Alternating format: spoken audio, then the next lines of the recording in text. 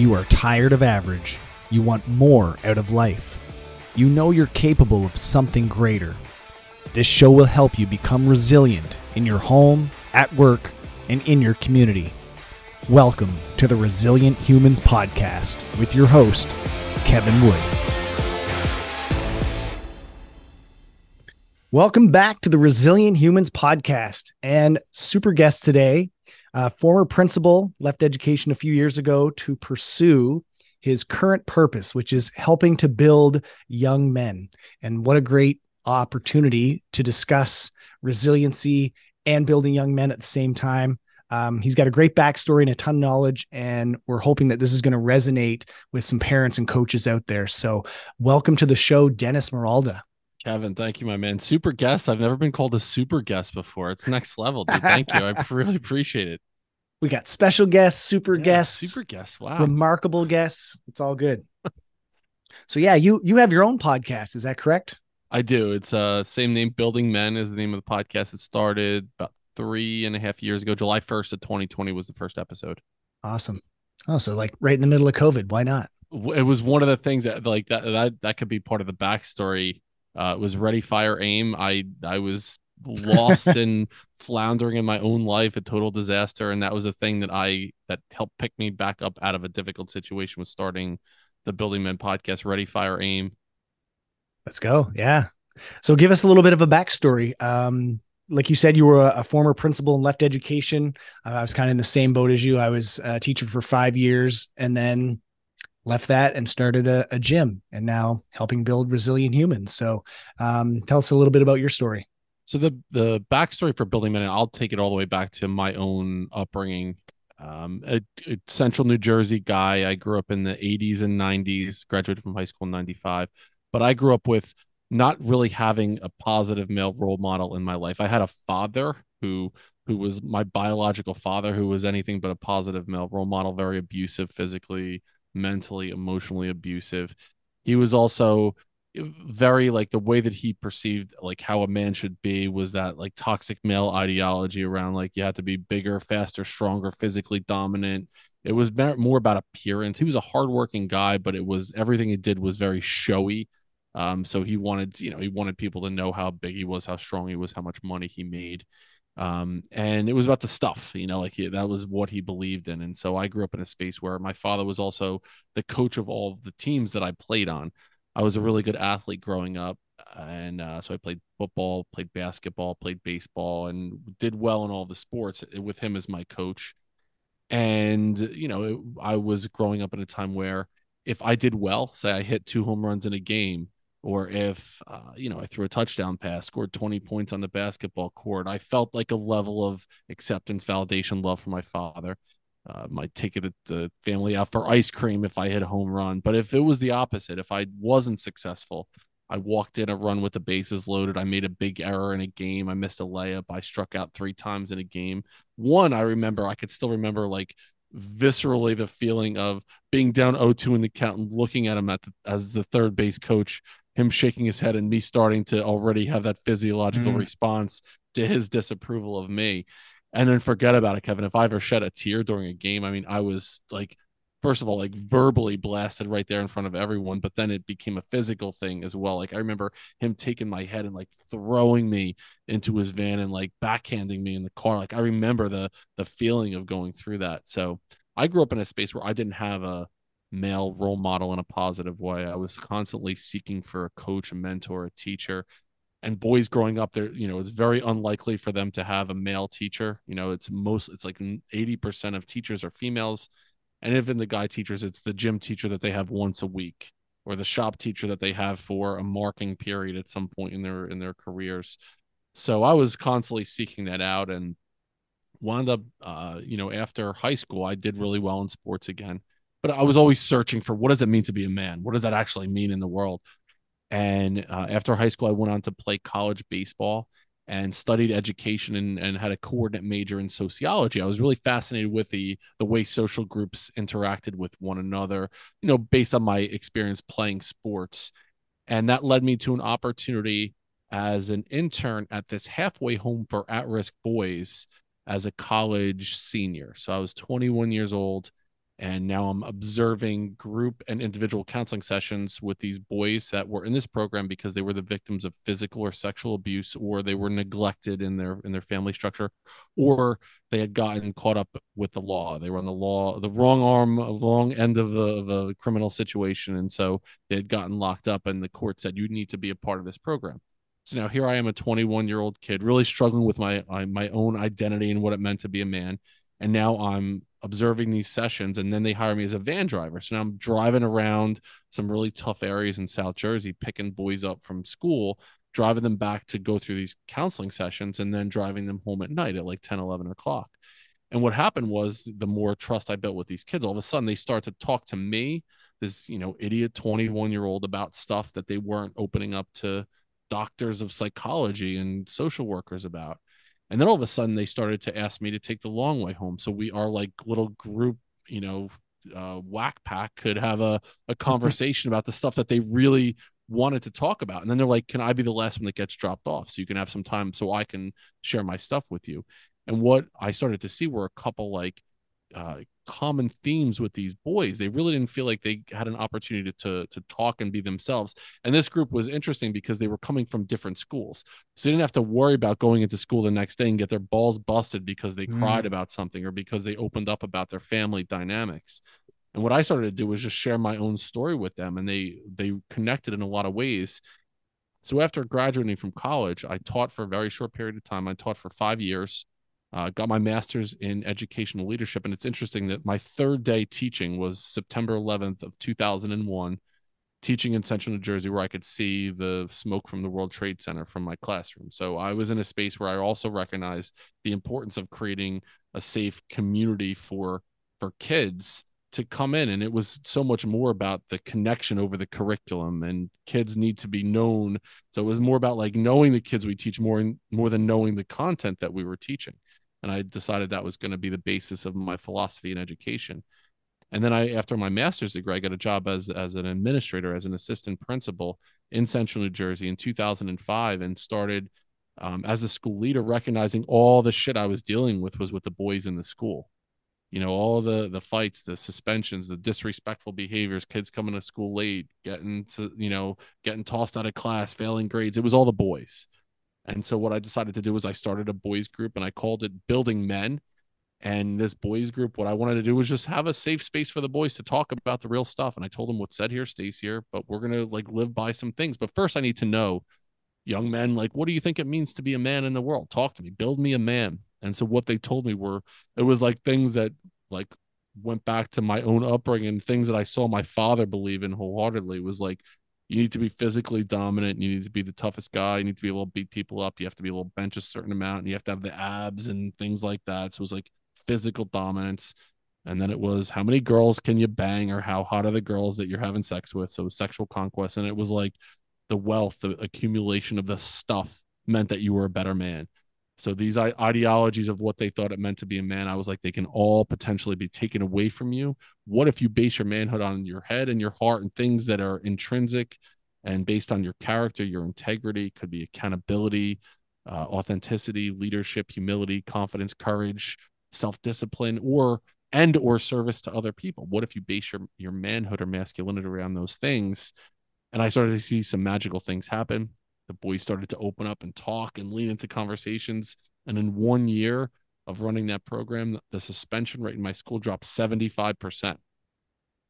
So I saw, like, when I had the boys getting together and talking, magical things were happening.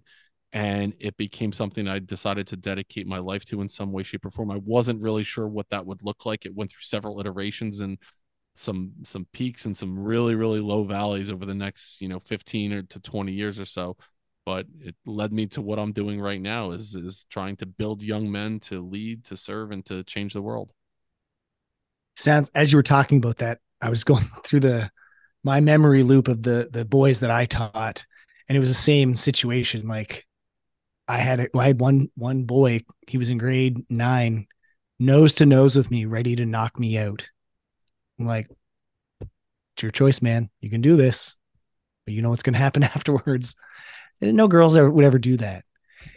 And it seems like when those boys that you were working with had the opportunity to release. It seems like it's a release that then they didn't have to take it out on others or, those misbehaviors that we'll typically see. So it's a way of them just getting that off their chest, or get it, literally getting the weight of the world off of them so that they can actually be men and vulnerable. And that's okay.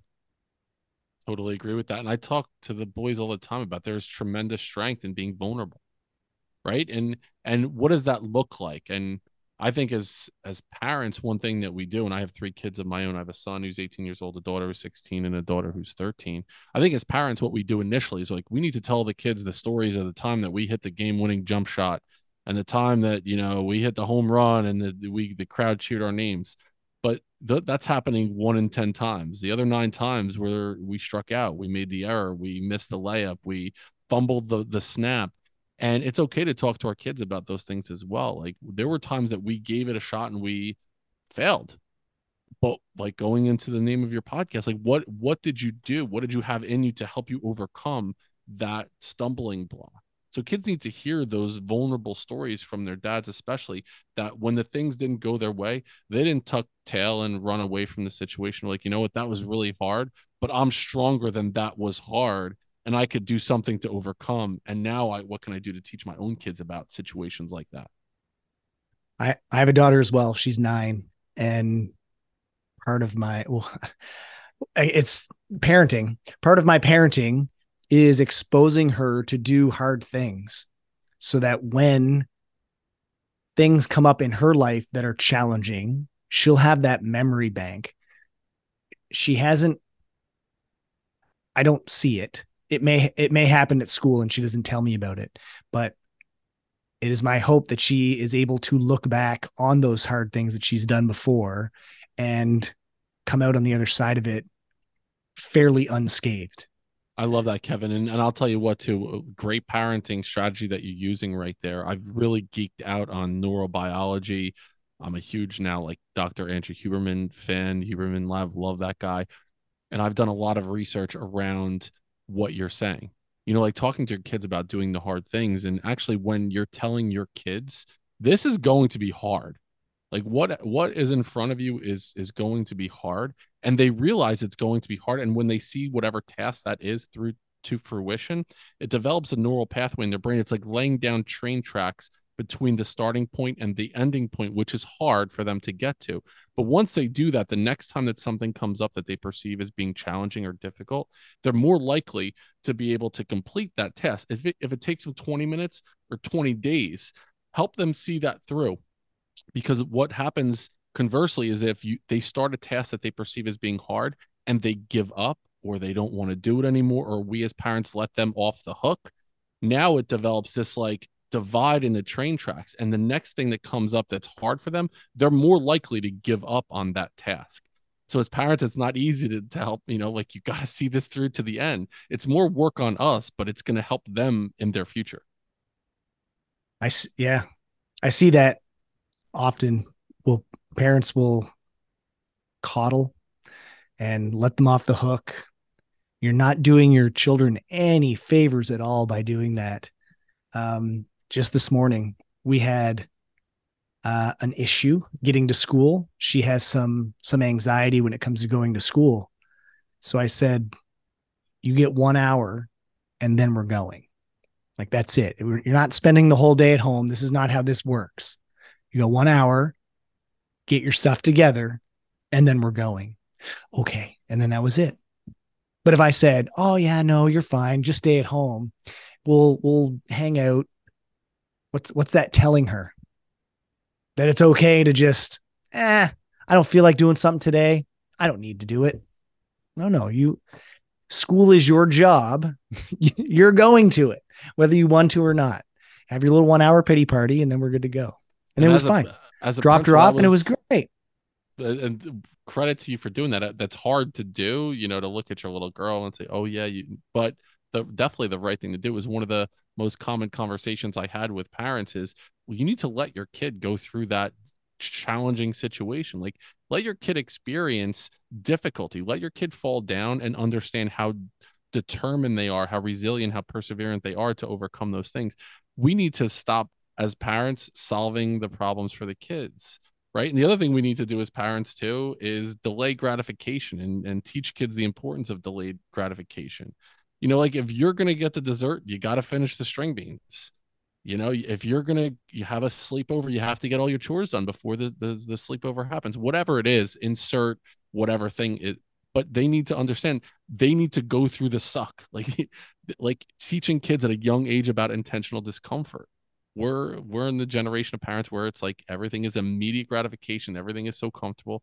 Kids need to go through a little bit of that toughness that to develop a level of resiliency. It's not they're not born with it. They need to learn that, and what they learn it through is by the parents going through it themselves. So you can take your kids as far as you have gone yourself. So if you're sitting on the couch cracking open a six pack every single night, watching Netflix and watching 7 football games on Saturday and telling your kids you need to get outside, they're like, look at you, dad. You're Yep. sitting here on the couch getting fat, right? So, like, as parents, the lessons are caught and not taught. So, you need to step in that space first for your kids to follow along. That hits home. I just posted that last night. I didn't get a chance to get into the gym yesterday for a class. So I cranked the heater on in the garage and I asked my daughter if she wanted to come out and work out with me. And so we have a little training bar for it. It's 10-kilo bar. And I would do my set and then I'd come over to her and she'd do her set. And that's it. She loved it. She loved it. At the end, I was like, we got to get a selfie with our big muscles now. Yeah. She, it's allowing her to, it's showing her that excuses, you you have results or excuses. You can pick one or the other, right? And if she wants to get better at things, she's got to put in the work, but I have to be the model. I could have easily sat on the couch and scrolled and whatever, but it was like, no, you're going to come out with me. We're going to do this together. And what a great bonding experience. Like she absolutely loved it. And she's actually getting like good at it. So it's really fun to see. Love that. Give me some examples here of lessons that young men need. Now we kind of talked about this already. Like they need to see these examples and be vulnerable and open. What are some things that you see as kind of like pillars for young men to know? Well, what I do is I base building men around 12 character pillars and then 12 healthy habits. So I do like one per month of each of them. And those things that are happening when I'm in a school doing building men or I'm facilitating an online group or an individual coaching, I always need to see men having conversations as well. I think it's a big rite of passage instead of just them saying one part, like having men have conversations and watching men go through things together and them being observant of those situations. But the character pillars that I believe in for young men, it's accountability, authenticity, commitment, confidence, courage, humility, integrity, leadership, respect, resilience, and self-discipline. And those are the ones that I like every character pillar, like once a month, I'll talk about that in depth. And then there's little rites of passage. So for accountability, I talk to the boys, and what I'll do is I share the stuff that I've gone through in my own life. So I'll share a situation where I needed to take full accountability for something that I had lied about in the past when I was younger and swept it under the carpet and blamed other people. And so I'll give an example of something that I have recently taken full accountability for, and I put the challenge out there to them: take accountability for something in your life. There's the guy who coached the New York Jets back in the day and then the Chiefs afterwards. His name is Herm Edwards. I think he still does Sunday Night America or something like that. Football coach. He has the quote, "What is done in darkness will always come to light." And so I talked to the boys about that. I'm like, take this opportunity to own something that you've done in your past and talk about it. It's really hard to do. And kids talk about, well, I stole $20 from my mom. And I told, or like a kid went to church and his mom gave him $10 to put in the offering thing. And he took it and went and got 3 Snapples and a Monster beverage. And then he told his mom about it. So I'm like, how does that feel to go through and taking accountability? That's one thing, when we talk about, self-discipline, let's talk about some things that you can put into place. And so I have these daily habits that I talk to the boys about. And what I tell them is if you take these daily habits, and I'm sure they're the same thing that you're talking to people about, but kids aren't hearing it when they're 13, 14, 15 years old. And so we talk about the importance of getting enough sleep, 8 to 9 hours of sleep every night, the importance of getting at least half of your body weight plus about 20 ounces in water a day, and cutting out, monsters and rains and sodas and that kind of crap. We talk about getting outside and getting sunlight on our body and moving, and the importance of breath work, the importance of gratitude, of journaling, the importance of strength training, the importance of putting yourself in intentionally uncomfortable situations. So all of those things, if the kids are doing this for the course of a year and learning these really healthy habits, plus having conversations with adult male role models about accountability and authenticity and integrity, like that's a big deal for kids to go through it. I didn't have that. And what I'm trying to do is like fill the void of things that I know that I needed to figure out a way to supplement through different conversations and reading about things and watching them. What can I do to provide a space for boys to learn this in a real way with other boys going through the same thing at the same time? Have you noticed a change over the years? I know when I was in education, over that 5 years, I noticed quite a difference from my first year to my last year. I can't imagine, I've been in the school system in years, but what it would be like now. Geez, almost 20 years later. Have you noticed a shift in young men, their behavior, their thought patterns, their mindset? Well, one thing, without a doubt, I mean, the incorporation of, or the accessibility to anything they want to see at any time in the entire world ever is right at their fingertips, right? And, you hear the thing about a 13-year-old boy right now has the ability to look at more naked women in like 1 hour than like the richest king in the history of the world could in his entire life 500 years ago, right? So there's this immediate gratification thing that's going on with boys. I think right now, in the conversations that I'm having, boys in schools feel like they have to apologize for being born with a penis. Mm. It's like, I am so sorry that I've had this affront on the entire world that I was born with, male genitalia. That is a bad thing. Like they believe this. So that's another thing that they're fighting against right now. So a couple things that I'll throw out to you, a couple stats. I have a ton of stats. Like 41% of boys. This is stats in UK. I read this post. There's a guy, his Instagram handle is the Tin Men. I just interviewed him on the Building Men podcast right before we got on, and that episode will publish in a month or so. But one thing that he talks about is in the UK, 41% of boys ages 12 through 16 are taught that boys are currently a huge problem in society, that they're hearing about this in school. And 27% of middle school boys in the UK have been told about toxic masculinity. One I was quarter going to of ask boys are about that. hearing that, like Yeah. they're hearing about toxic masculinity. And it's definitely like not, I get a lot of pushback for this, but I don't believe that that is a thing. Well, I believe that there is toxic male ideology. I believe there are toxic traits that men have, that some men have, but I don't think that there is such a thing as toxic masculinity. I think like masculinity should be viewed as a positive thing, right? That's masculinity. There are toxic male traits, 100%. Like there are toxic things that men do. There are toxic things that females do, but I think boys are now thinking that they need to apologize for being born a male, and it's like one of the things that I'm doing in schools, like it's okay. Like let's talk about like trends that are going on in society and things that you can do to overcome those stereotypical things that you're hearing from other people in the world. Yeah. I was going to ask, that was a specific question I had, is that toxic masculine, where did that even come from? Like somebody came up with that term and it lit up, and it feels like it overtook the media like a wildfire. I don't hear about it so much now because the media cycle's so fast. It's kind of moved on, but it's still there and it lingers, and it's gotta linger in those kids' heads as well. 100%. And the thing is, like, boys are struggling as compared to girls in school. As a school principal, what you get, the statistics of different things that are going on in school, and there are these subgroups of, it might be like racial subgroups. And so if one subgroup is doing better or worse than another, you need to look at, well, why is that the case? And it might be special education. So these students are classified at a higher rate as compared to others.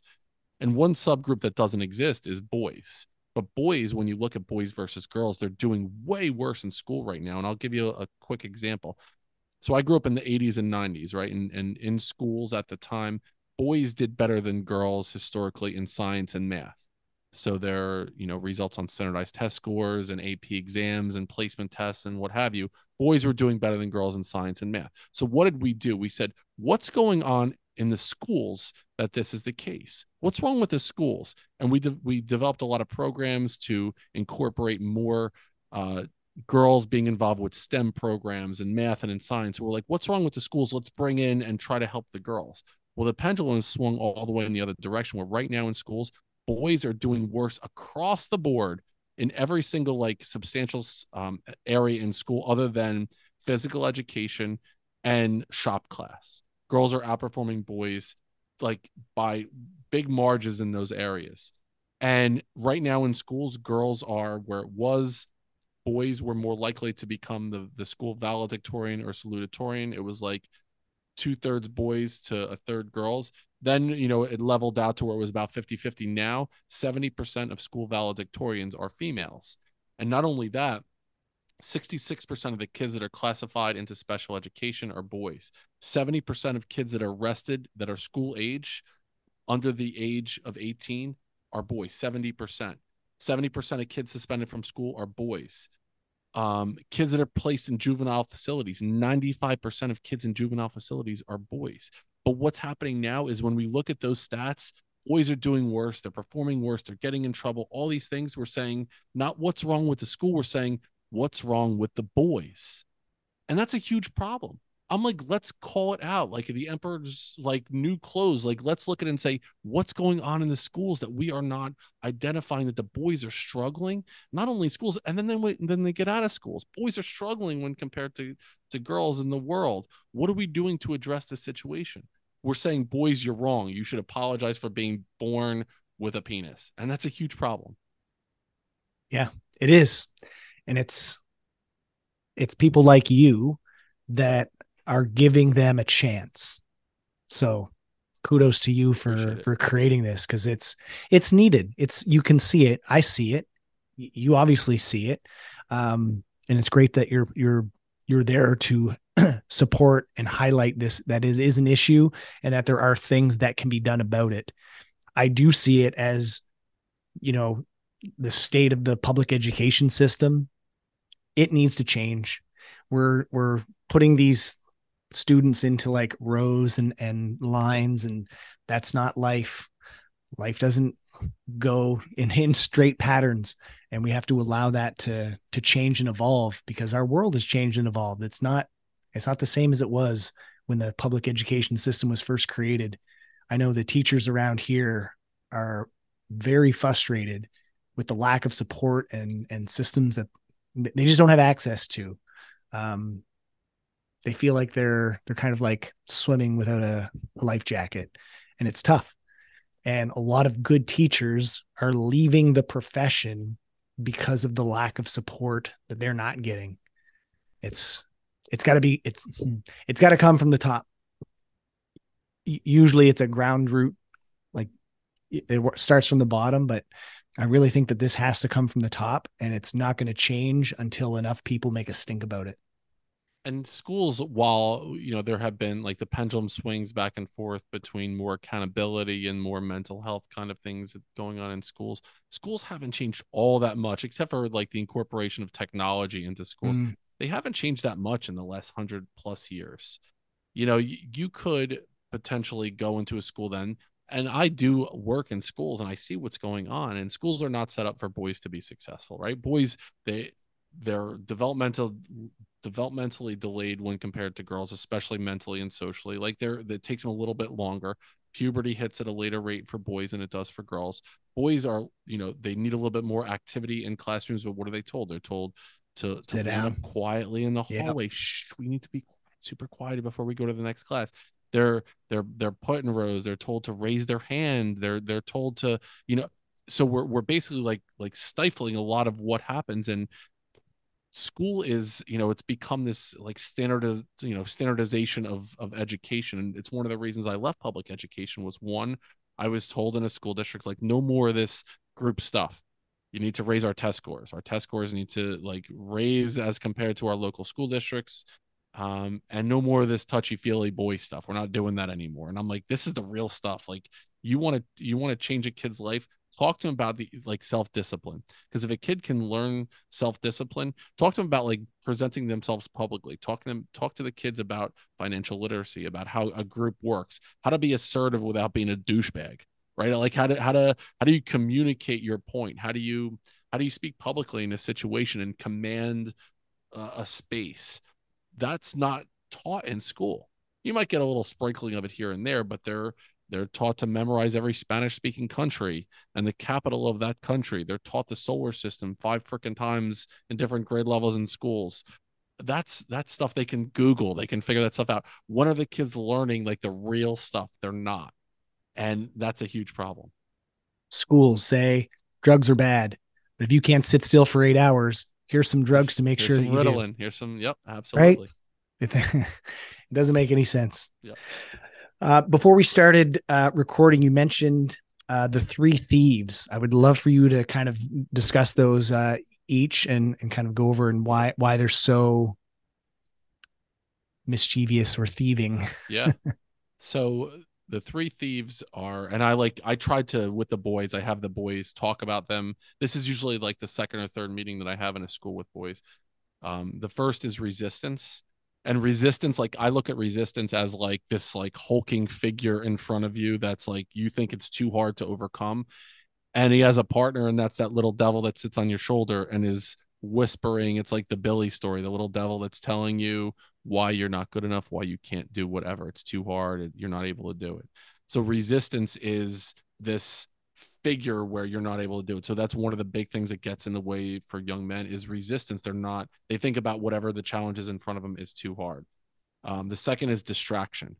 And distraction is like I picture distraction as like a beautiful figure from far away, but the closer you get, it looks more like Medusa.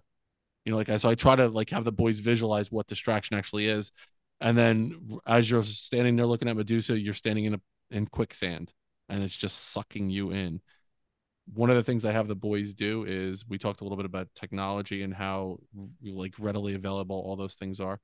And this is I was in a high school in North Jersey 2 days ago, working with boys that were sophomores and juniors in high school, and I asked them about their cell phone usage, and I said, "How long do you think you spend on average a day on your cell phone?"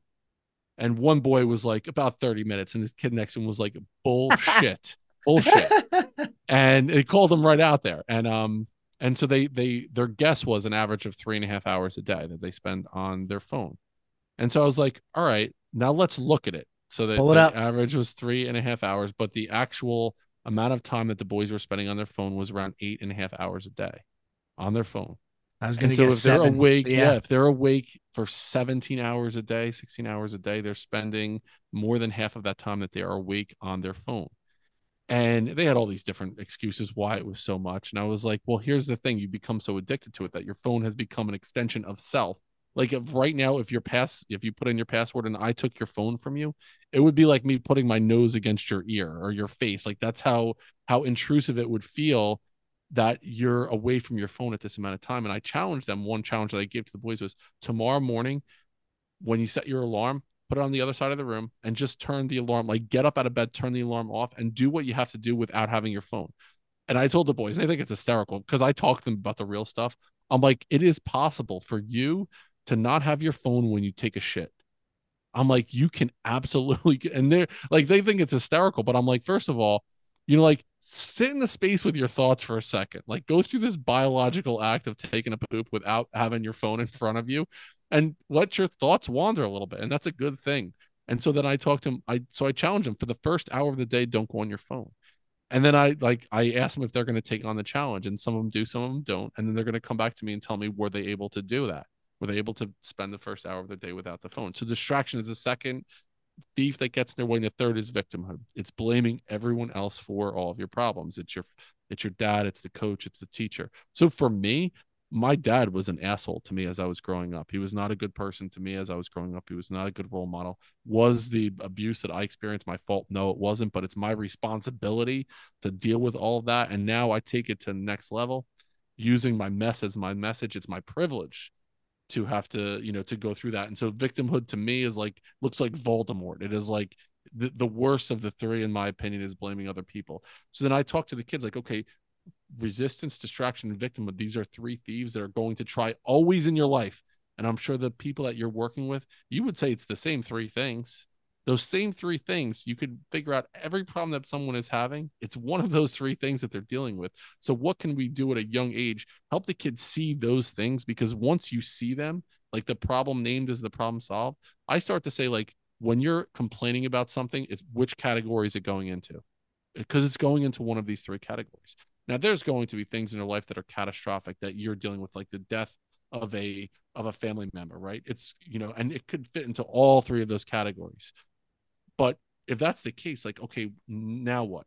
Do we like get stuck in this space where we can never overcome, or like how do we challenge ourselves to be resilient? And so we talk to the kids about, like, when it comes to resistance, like I think when we're thinking about like how do we overcome resistance, it's the idea of like being like self-disciplined and focused, and then having a larger purpose. And then how do we go about like overcoming these three thieves by character traits that we have, and then the support we have from our network around us. And that's one of the other things that I'm doing with Building Men, is providing a space for the kids to have that community, that tribe, to go through these things together. I know. Have you done any enlifted work, like story work with them when it comes to that victimhood? Like you said, that's of the three. That's what I would agree is kind of the biggest Yep. one. Obviously, distraction is there, but I find it's not as damaging as victimhood. Whereas victimhood can really, it not only affects the individual, but then every relationship that's around them, whether it's friends, family, coworkers, what have you. Because that victimhood really talks about your self-talk. If you're talking to yourself crappily, it's going to affect everybody else that's around you. It has to. 100%. And like we talk about the stories that we tell ourselves. I tell the boys, you are not your thoughts, you are not your feelings, you are not your experiences. You are the thinker of your thoughts, the feeler of your feelings, and the experiencer of your experiences. Like, you need to get yourself out of those stories that you're telling yourself. Believe it or not, it's easier for me to do that with kids as the things are fresh in their mind, rather than dealing with a guy who's like me. Like, I'm 44 years old, going through Enlifted, and those things are so ingrained in my identity, who I believe I am, because I've been telling these stories habitually to myself for the last 30 years. When I could pick out the root of the weed when it's fresh, it's a Mm. lot easier than when the weed grows into like a 20-foot tree in the backyard. So we do that. We go through the Billy story. We go through the corner man story. We play those games where, like, how can I ever get over this? Right. And Yeah. we talk about, like, how does that feel? And so the other thing that I love doing with the boys too is talking to them about the soft talk, because they're using that soft talk on a regular basis. And like, after they say something, I write it down, and then I'm like, okay, how does this sound? Point it Let's say out. it in a different way. Yeah. And the last thing that I'll say, Kevin, and I'll turn it back over, is that one of the big things with writing things down is, when I feel like they're in that victimhood space, they write down whatever it is. And so like they'll talk to me about whatever it is, and I'll type it out, or I'll have them type it out in a Google Doc, and it's like, well, I wasn't able to get this done because I stayed up too late the night before, because my mom asked me to do the dishes, and it wasn't fair because blah blah blah blah blah. And I have them write down this story, and so I have them there, and then I write down another story, and I'm like, I need, or I had this situation happen. I didn't manage my time wisely enough. I'm going to take full responsibility for what happened here. In the future, this is how this is going to look. I'm going, whatever it is. And then I have them read both of them out. And I say, okay, which one of these would a boy say, and which one would a man say? Ooh. Once Ah. I do that, and like once they see that like juxtaposed, Yeah. they 100% get it. And now, when the next time that they do that, and I start writing it down, they're like, they stop themselves in their tracks, and they're like, they don't want to be seen as a boy who's saying things in a victim mentality. Now they're like, That's good. I will take full responsibility for what I can own of this situation. And so if there's 100% of like responsibility to be owned in this situation, if you own 20% of it, then own that 20% of it. Like, own that piece of it. Radical responsibility for that 20%. And it's a game changer. Like, it's a life changer for boys to go through that. Soft talk is the gateway drug to the victim mentality. Yep. I've heard that a few times.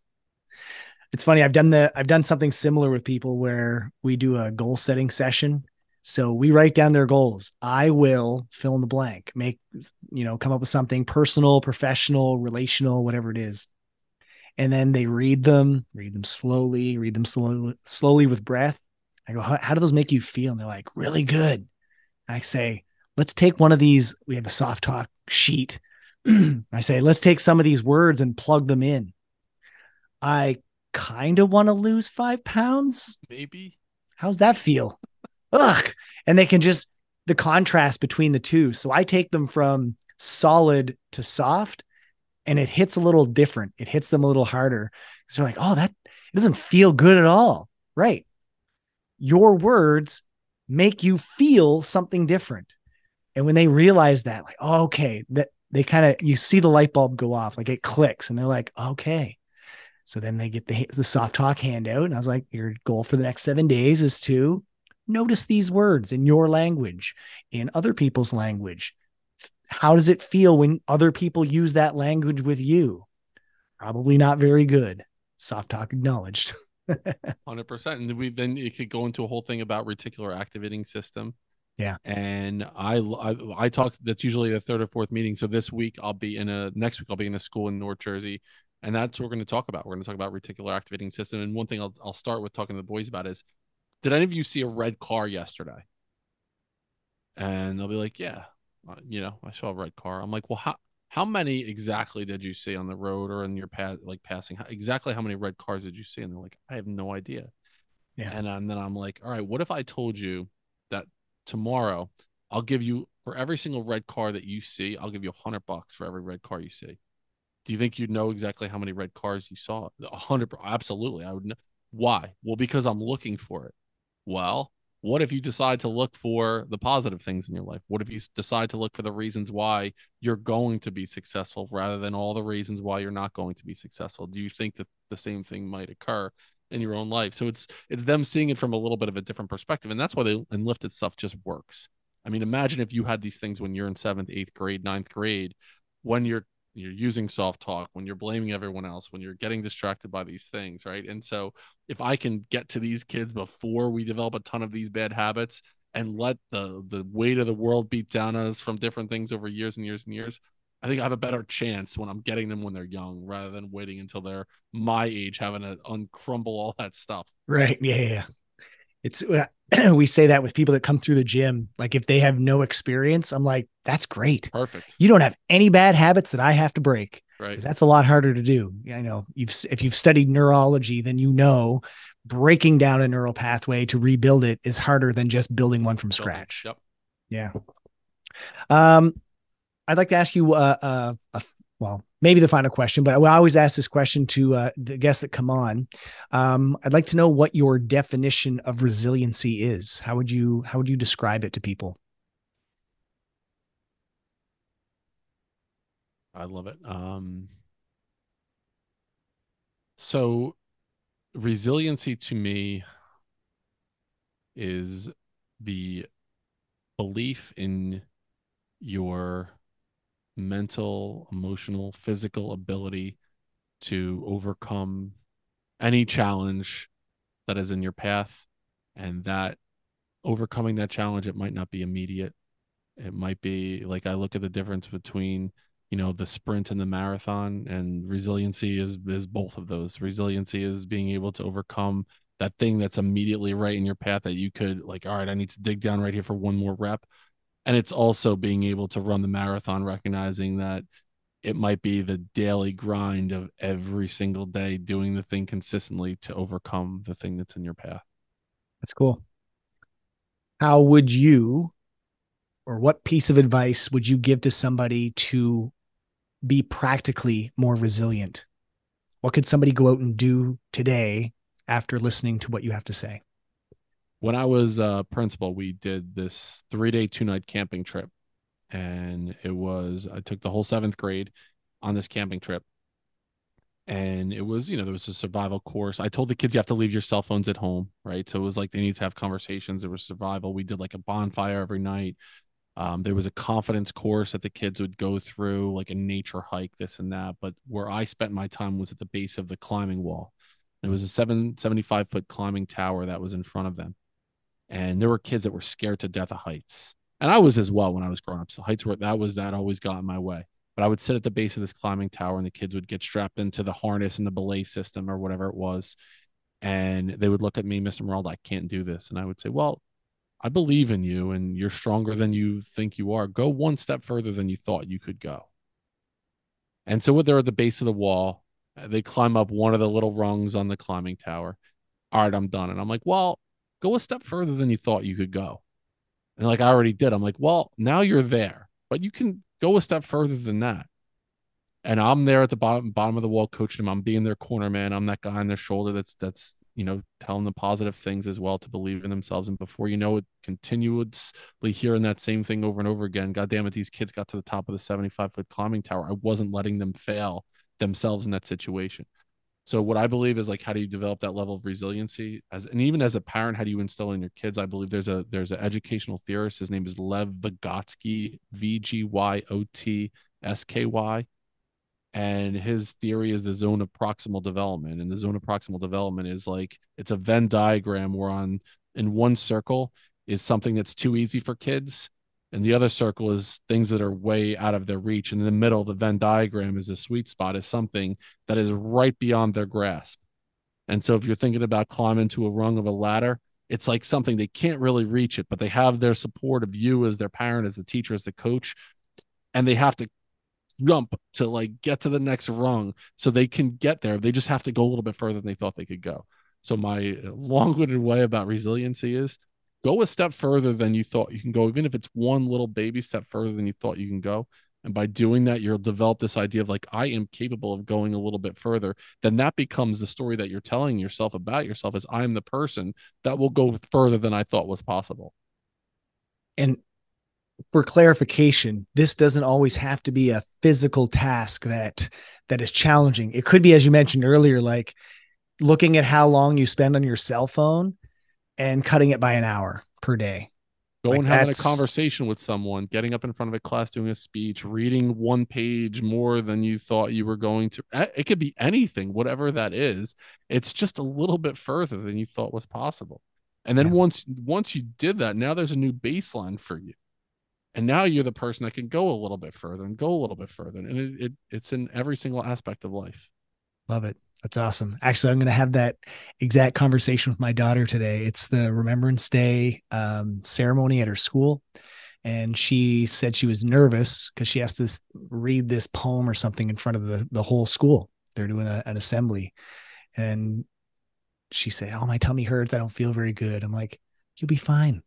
You've done it before and you can do it again. And so when I pick her up shortly, I'm going to ask her how it went, and it went fine. And then I'm going to say, I'm proud of you. Good job. Because this morning you were worried about it. And now that it's over, no problems. Everything was fine. And guess what? That's going to happen again. And you're going to be okay then too. Yep. And so now the train tracks are they're built there in her brain. Like those train tracks are there in her brain. Pull out this quote by Billie Jean King, the tennis player from the 70s and 80s. Pressure is a privilege. It's so important for kids to realize, like, if you're feeling that the little thing in your tummy, the butterflies, that's great. Like you have the opportunity to feel that pressure. That's such a great thing, because people that go through their life and don't ever feel this, that feel that, they're not living their best life. They're not living their best self because they're not going through that feeling. It's such a cool opportunity to feel that feeling that she felt this morning. It means you care about it. That's what I've noticed. So I'm a community actor here. And before going on stage, I get those feelings. And that's, for me, it's a signal that this is really important to me. And I want to do a good job. And that's good. That's a good thing. Because if I felt nothing, then it wouldn't matter to me. And if I screwed up, who cares? Doesn't matter. Didn't care about it anyway. So we have to encourage and model that those feelings and emotions are good things. And we highlight those. Dennis, this has been a really super and awesome conversation. I want to thank you for coming on. Is there anything else you'd like to tell our listeners? Anything that you have coming up, or if they want to find more about you or the Building Men program, where they could find that? Thanks, dude. I appreciate it, Kevin. I love the conversation as well. Always cool to chop it up with an lefted dude too. I really appreciate it. Building Men podcast comes out once every week and a half, 2 weeks or so. I've almost 200 episodes in the bank already. Congrats. That's huge. Thank you, man. Appreciate that. And a lot of you'll know a lot of the people probably that you have jumped on with as well. I post on Instagram pretty frequently, building.men. My website is buildingmen.io, and that's where you can find out about work with me in the school capacity as an individual coach for young men, middle school and high school. And then I do a group called the Foundation. That's an online group that I work with young men, middle school and high school every 2 weeks on Sunday afternoons. And we talk about this stuff. And I invite on guest mentors that we have conversations and invite the boys to ask questions of guys who are successful in some area of their life. They might be an author, they might be an entrepreneur, a former athlete, things like that. And so they're giving piece of advice, guys that have overcome and had to, persevere through difficult challenges and situations. And that's what I'm doing. And it's my reason for being here on the planet is to help build strong young men. Very admirable. And thank you for your service. Thank you, my man. Appreciate it. All right. Good chatting with you. And we'll see you around. Take care, brother. Thanks for listening. If you enjoyed this episode, please share it with others or leave a rating and review. To catch all the latest episodes, be sure to subscribe, and I'll see you next time.